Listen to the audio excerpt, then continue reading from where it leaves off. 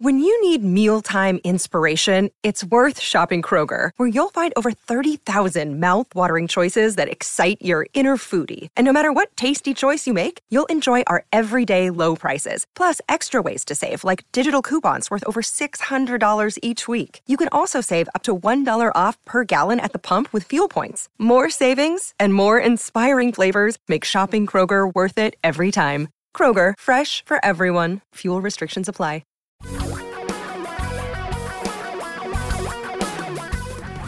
Reality radio for a really great future. We're talking real money. I'm Tom Cock. Well, in the old days, if you're making a stew, they used to say, put all the ingredients in there and then add a dash of patience. And now, as many of you know who are foodies, the good news is you can put all those ingredients in there and get your stew in about 20 or 30 minutes. Pretty astounding. What's he talking about? Well, this is not an advertisement for Instapot, even though my good friend Don McDonald got me one recently, and I made a chili for my wife, and it took literally about 15 minutes. It was astounding. This pressure cooker, you put everything in there and it goes and you're ready to go. So thank you again, Don, for that. Don does most of the cooking in his household, and I'm not ashamed to admit that I do most of the cooking in my household. So having something new is absolutely terrific. But it reminded me of investing because, you know, sometimes you got to put all those ingredients in there and you got to be a little patient. You got to wait. I mean, and this chili I made had 23 ingredients. 23. I couldn't believe all the different types of beans and the different types of spices and the turkey meat and all. I mean, all this stuff on and on and on. Big recipe.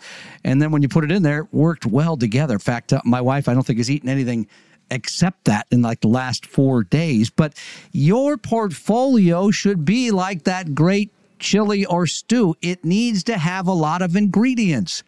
And most of you, sadly, do not. Yes, you mostly hold U.S. large companies because they're easy to buy. You own the S&P 500 and you feel diversified. But the S&P 500 is mainly large U.S. growth kind of companies. The index more and more dominated. You already know the names by names like Microsoft and Amazon, Apple et al. You also need to have U.S. large value companies, those firms that have not done as well as the growth ones over the last few years. You also need to have U.S. small company growth companies. You also need to have U.S. small value companies. Then you got to do the same thing internationally. You got to have international large companies that are considered growth, large companies that are considered value, international small companies that are considered growth and value. And then these other parts of the portfolio that might make you uncomfortable, emerging markets, which have been on a wild seesaw this last 10 days or so with the coronavirus outbreak, right? And have not had a very good 10 years as well. Then you should have a sprinkling of real estate investment trusts in there. No, not the non-traded type. You can own a very fine REIT fund from Vanguard, for example. Then on the fixed income side, you got to have a little variety there, right? You should have sort of medium duration and short duration U.S. government bonds, and then a thing called TIPS, Treasury Inflation Protected Securities. You put it all in the pressure cooker, and boy, has it ever been a pressure cooker, right?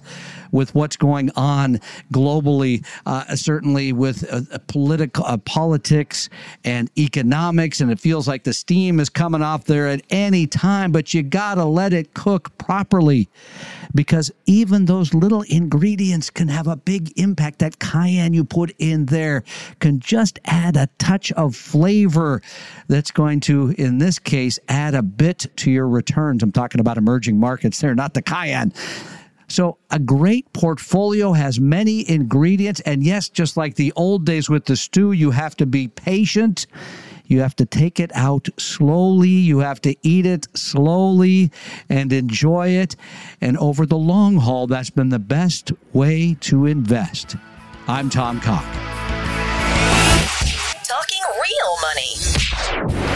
We hope you realize that the information provided on Talking Real Money is for educational and hopefully enjoyable purposes only. Providing personalized financial planning or investing advice takes time, so please consult with a really good fee-only fiduciary investment, tax, or legal advisor.